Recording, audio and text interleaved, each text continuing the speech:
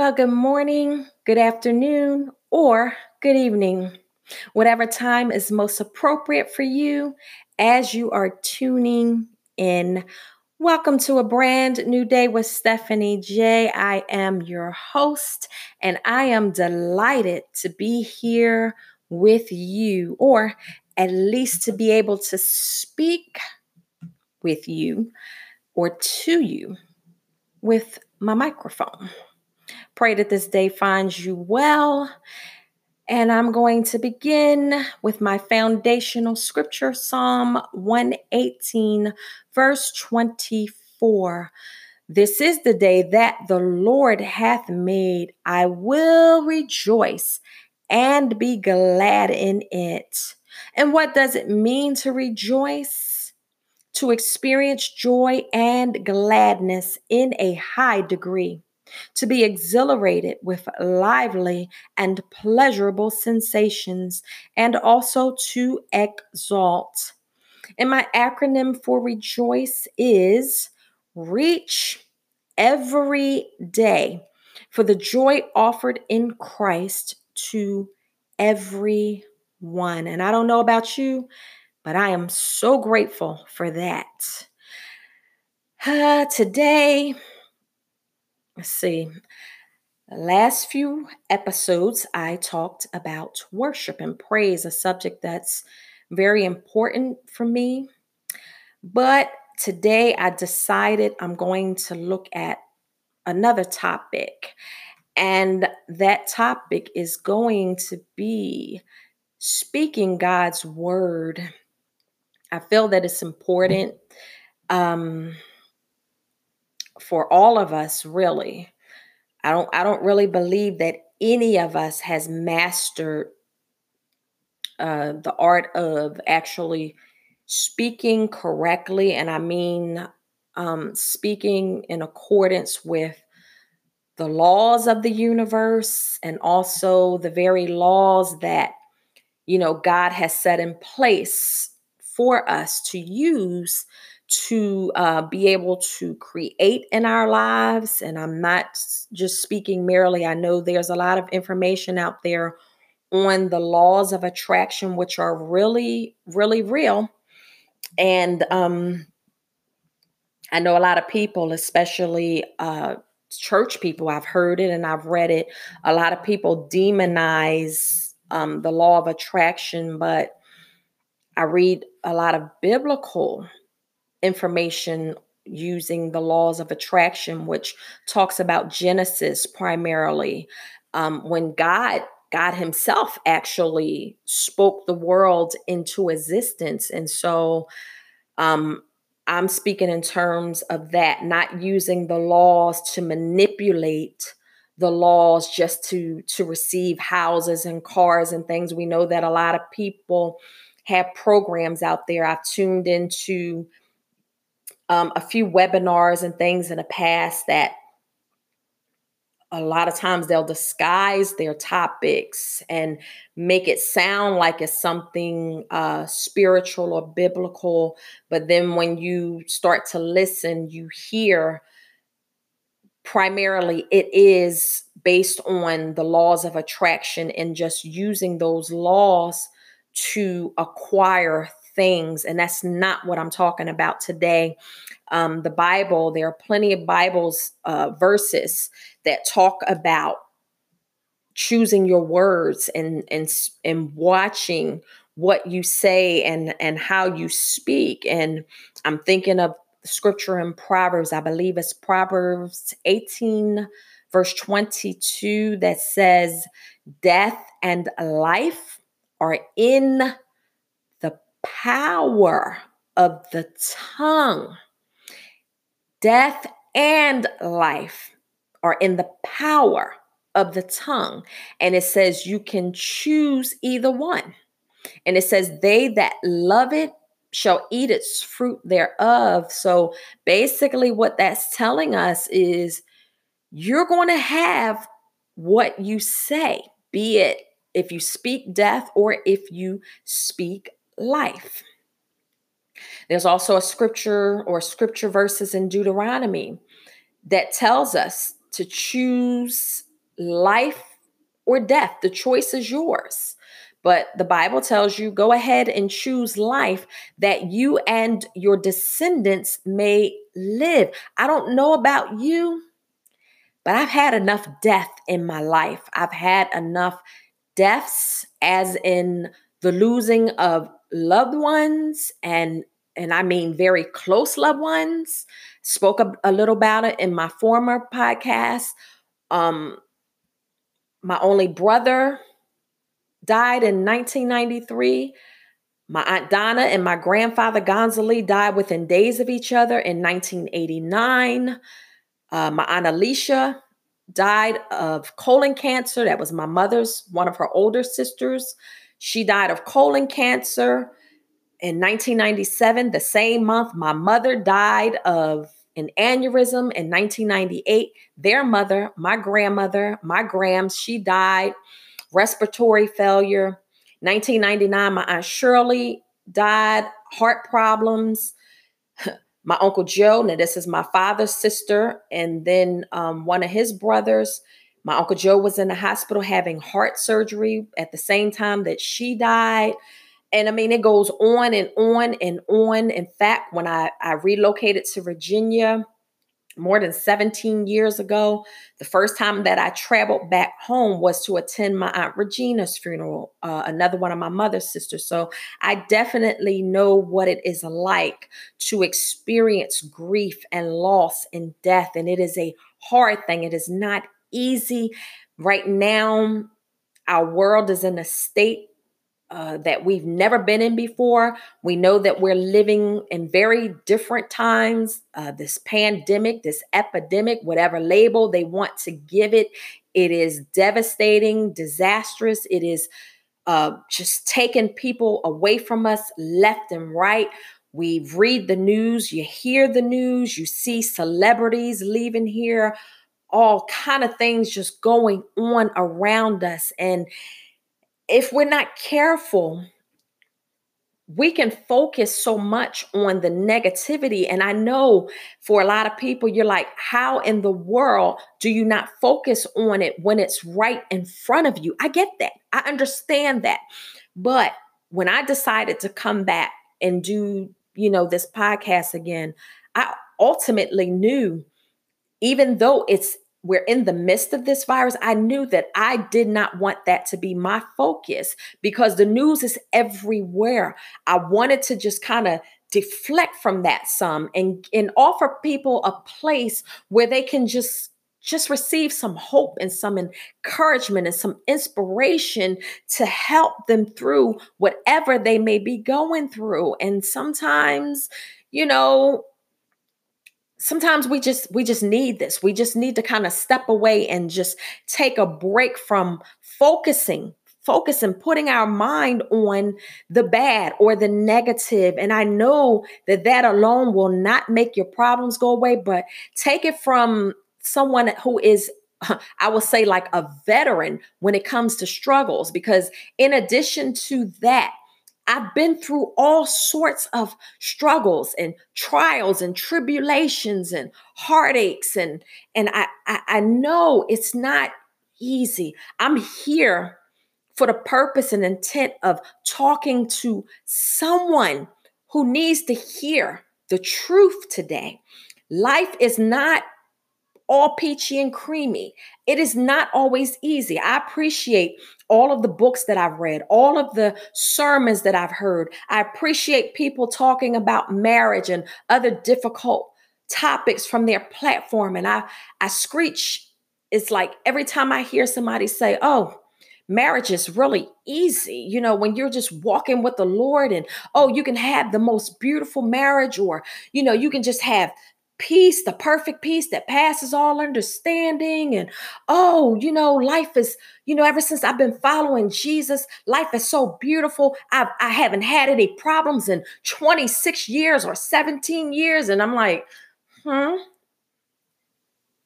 okay, that's great. But the reality of it is, unless I'm doing something totally wrong, I haven't found that path. In fact, when I read in the scriptures, Psalms comes to mind. I believe it's Psalm 34, thinking off the top of my head, but it says, many are the afflictions of the righteous, but the Lord delivers him out of them all. Jesus himself, when he was talking with his disciples, he said, look, they're going to hate you. They're going to persecute you. If they did it to me, how much more are they going to do it to you because now I'm paraphrasing, because you're following me. And so what I try to tell people when I minister to people, I am not trying to sell you a bill of goods. I am not pushing the prosperity gospel, although I do believe there is an element of prosperity, but I'm not talking about it the way that people preach it from the pulpits with their lavish compounds and private jets and chartered planes and, dining at the finest hotels and traveling all over the world with the fanciest clothes. I'm not talking about that element of it, but if you do a little study, and I did it for, I believe I was writing out some scriptures on the cross. But when you study the Greek, and no, I'm not a scholar in Greek and Hebrew, but I do have a Hebrew Greek word study Bible. And when you look up the word that's used for salvation, it is sozo. And the word means saved, healed, protected, delivered. It includes prosperity and all of these things. Jesus himself in John 10:10, when he's talking the verses before about the wolf who comes in, and he was like, he's just a hireling. He doesn't care about the sheep, but he was like, I'm the good shepherd. He tells us over and over again, I'm for you. I'm the good shepherd. And I don't come in to destroy or to take anything from you. Jesus said, my purpose for coming, he said, I came that you might have life and life more abundantly. And some people took that, that verse, just that bottom verse, and they said, okay, abundant life. So that means I'm supposed to have everything that I want. I'm not supposed to suffer. I'm not supposed to struggle. I'm making this pact with God that if I give you, my life, hey, I'm expecting for you to take care of it all. And I want this easy walk. But guess what? When you look at the scriptures, look at what Jesus went through. Look at what the apostles went through. They didn't have it easy. I have a message that I think is probably on my YouTube page many years ago. My husband was doing some music when we, first got our keyboard and stuff in the house. And, I said, well, let's go ahead and do this stuff on our own instead of just going out and using other people's studios. Let's, build it in house. And so we began to do that. And so we were able to, put together a lot of our music. And then sometimes he'd make beats and say, why don't you just preach something over this, talk something over it. And I go in the closet, our recording closet, and I just come off the top of my head, sort of like a freestyle, and just say what was in my heart. And a lot of times I would get messages that I didn't actually prepare, but when I went back and listened to it, I knew it was the Holy Spirit. But one of those messages that came like that was a message called, "We're called to die." And see, nobody likes that, but we're not called just to live this lavish, easy life. We're not. Sorry to burst your bubble, but we're not. And he even tells us in his word in the gospel, he said, if any man desires to follow me, he said, you must first deny yourself. Ask yourself what you're denying yourself, or what these people around you in this prosperity gospel are denying themselves. Deny yourself, take up your cross, and follow me. Follow him where? You following him to death. Jesus went all the way to the cross, and he gave his life as a ransom for you and I. That's a long story that goes all the way back to Genesis. And I deal with that in my book, Simply a Seed, One to Grow On. I'm talking more about Genesis and the promise that God made in Genesis 3 and 15. And that's actually where the gospel begins. The promise of a seed coming that's going to destroy the plan of Satan, which was Jesus Christ. So anyway, I don't have time to get into all of that. And I want to bring it up to speed, the topic. Speaking God's word. And the reason why I want to speak on this is because I hear a lot of people in their podcasts, a lot of people on, news outlets, a lot of people on the radio, and they're speaking and focusing merely on the coronavirus. The updates talk about all of the devastation and the deaths and things. And, we know all of that. That goes without saying. We know all of this. But my point today is, just because this is the situation does not mean that we have to speak death all day long. We're just going to keep getting more of what we speak. You can take your focus. What I do is I shift my focus. I hear something. I say, okay, Father, you know about this.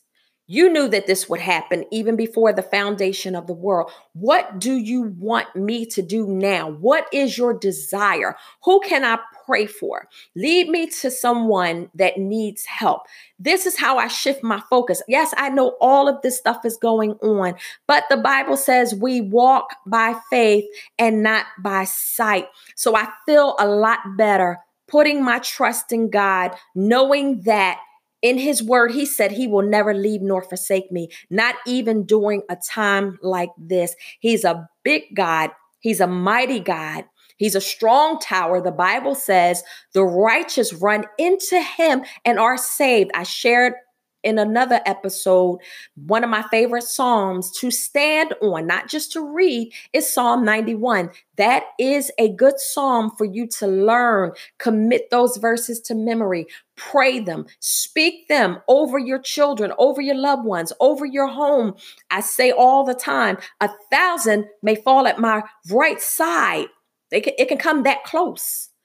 10,000 may fall at my right hand, but it shall not come nigh my dwelling. And I don't care what it is. I don't care if it's a person. I don't care if it's a personal attack. I don't care if it's a disease. I don't care what the news is talking about. I don't care what it is, what form, because the Bible I read, it tells me no weapon that is formed against me will prosper. Didn't say it wouldn't form. It just said that it wouldn't prosper. So I hold on to that word. And so I want to share a few scripture verses with you dealing with words, and hopefully, this is just a seed I'm planting. I don't have a lot of time, but I'm trying to plant some seeds that maybe someone else will come along and water. As the Bible says, some plant, some water, but God gives the increase. I don't want you to fear. I did an episode on fear. That was the first episode. I don't want you to be afraid. I don't want you to have to stay awake at night, pacing the floor, speaking negativity or wondering. Some people constantly say, well, what is going to happen next? Well, stop asking that, because when you do, it must come to pass. Something else is going to happen. But let's look at what the author of scripture has to say about words and how we should use them. For verily I say unto you that whosoever, and that can be anybody, nobody's name is there, whosoever shall say unto this mountain, that reminds me of Genesis, and God said, let there be light, and there was light. God said, and it happened. He had complete and perfect faith in his ability, as Hebrews says, to call things that be not as though they were. And he has given us this same creative power. It says, be thou removed and be thou cast into the sea, and shall not doubt in his heart, but shall believe that those things which he saith shall come to pass. He shall have whatever he saith. Mark 11 and 23. That's good or bad. You're going to have what you say. And the Lord said, if you had faith as a grain of mustard seed, just a seed, ye might say unto this sycamore tree, be thou plucked up by the root, and be thou planted in the sea, and it should obey you. Luke 17:6. Now, I grew up in the Kojic movement, and we got a lot of that word of faith, they call it today. Back then, it was the name it and claim it. Some people jokingly say blab it and grab it. And we were only taught, and I wish I had time to go really in this. We were only taught back then the part about speaking and claiming promises. And a lot of the stuff wasn't even scriptural. One pastor would tell us, take your bills and rip them up, dance over them, and, know that you dancing on the devil's head. And it's like, okay, I came to know as I got older, you can rip those bills up all you want. They're just going to keep coming because they have to be paid. You're teaching people to go out and run up debt and speak that God is a God of order. I can't even go into that, but that is not what he's saying. But the key to it is you have to really believe it in your heart. I can't just speak, nothing will come nigh my dwelling. And if I don't believe it, there's no power backing that. I have to truly believe that God is who he says he is, and that if he said this in his word, this is a promise to me. And as long as I'm doing my part, because as I shared in the other episode, the beginning of Psalm 91 says, he who dwells in the secret place of the Most High shall abide. So you have to abide in him. You have to abide in his word. You can't just come visit God when you want to. You can't just come. Some people just wanted to visit them in church on Sunday. I like to know what some people are doing now that the closing of the churches, it puts a different spin on religion, but that's another topic. So you have to actually believe it. Mark 4:39 says, and he arose, and is talking about Jesus here, and rebuked the wind and said, okay, so we have a verse that says God said, and now Jesus is saying, and Jesus is saying in another instant, he said unto the sea, look at this, he's speaking to water. Well, who made the water? Who created the water? You go back to Genesis 1 in the creation story. We're not even going to talk about evolution. I don't even get into any of that. The Bible says, and God created, and God said, so I believe the word. Isaiah says, whose report will you believe? Well, I chose to believe the God of the Bible. He created the waters. The Bible says he divided the firmament. He even divided the waters, and he made some dry land, and he made the heavens. Read the creation story in Genesis 1. And then you'll get to see. But so Jesus demonstrated authority even over the waters. And he said, peace, be still. And the wind ceased, and there was a great calm. His disciples were so amazed, but he was trying to show them that you actually possess the same power and authority if you would just walk in it. Through faith, we understand that the worlds were framed by the word of God, so that things which are seen were not made of things which do appear. That is found in Hebrews 11:3. The word of God. I'm reading to you out of the word of God. And this is the very substance, the very fabric that our world was framed. He spoke it into existence. And then when he created man, he gave man the same ability when he told Adam and Eve, by the way. That's a whole nother topic. Man, so many good things I want to get into. He created Adam first. But then when he created Eve, he said, the Bible says, and he gave them dominion over the fish of the sea, the fowl of it. He blessed them. It didn't say he blessed only Adam. He blessed them and said unto them, be fruitful and multiply. We know the Bible says Eve was created for the purpose of a helpmeet to help her husband. She wasn't just to help out with the food and the kitchen and the kids and all of that. She was to help in taking dominion and subduing things on this earth. Read it for yourself.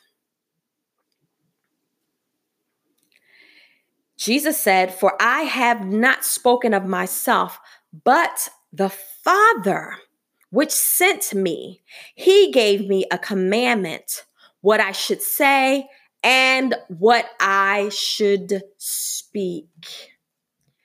And I know that his commandment is life everlasting." You hear this all throughout the scripture. "Whatsoever I speak, therefore, even as the Father said unto me, so I speak." John 12:49-50. That always makes me question and wonder if Jesus, we're talking about Jesus who came and died in our place. He's telling you in the word, I don't even speak my own words. I speak what the Father said. What the Father did, that's what I do. That's what I'm here for. Why do so many people get the microphone? Why do so many people get in a pulpit and speak their own words? And I'm not talking about stuff. I'm not one of those people who will sit back and talk about stuff I haven't experienced. I'm like David. I haven't tested that armor yet. I haven't proved it, Saul. I'm not talking about, man, I have sat in hundreds, if not thousands of sermons in 49 years. I have listened to them on radio, on cassettes, in series, on just all over the place. I've heard tons of pastors. I've read tons of books, and some of them I wish I hadn't, because it confused my faith a little bit. But my grandmother taught me what to do about that when she was alive. She said, I rebuke that old devil. I rebuke that old sloopfoot.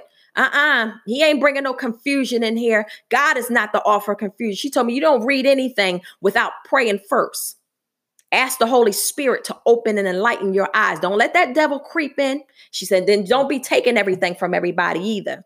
She said that after I had an encounter with some Jehovah's Witnesses and read some of their materials, and it confused me about that very creation story that I was just speaking of. But thank God for grandmothers, especially the ones back in the day.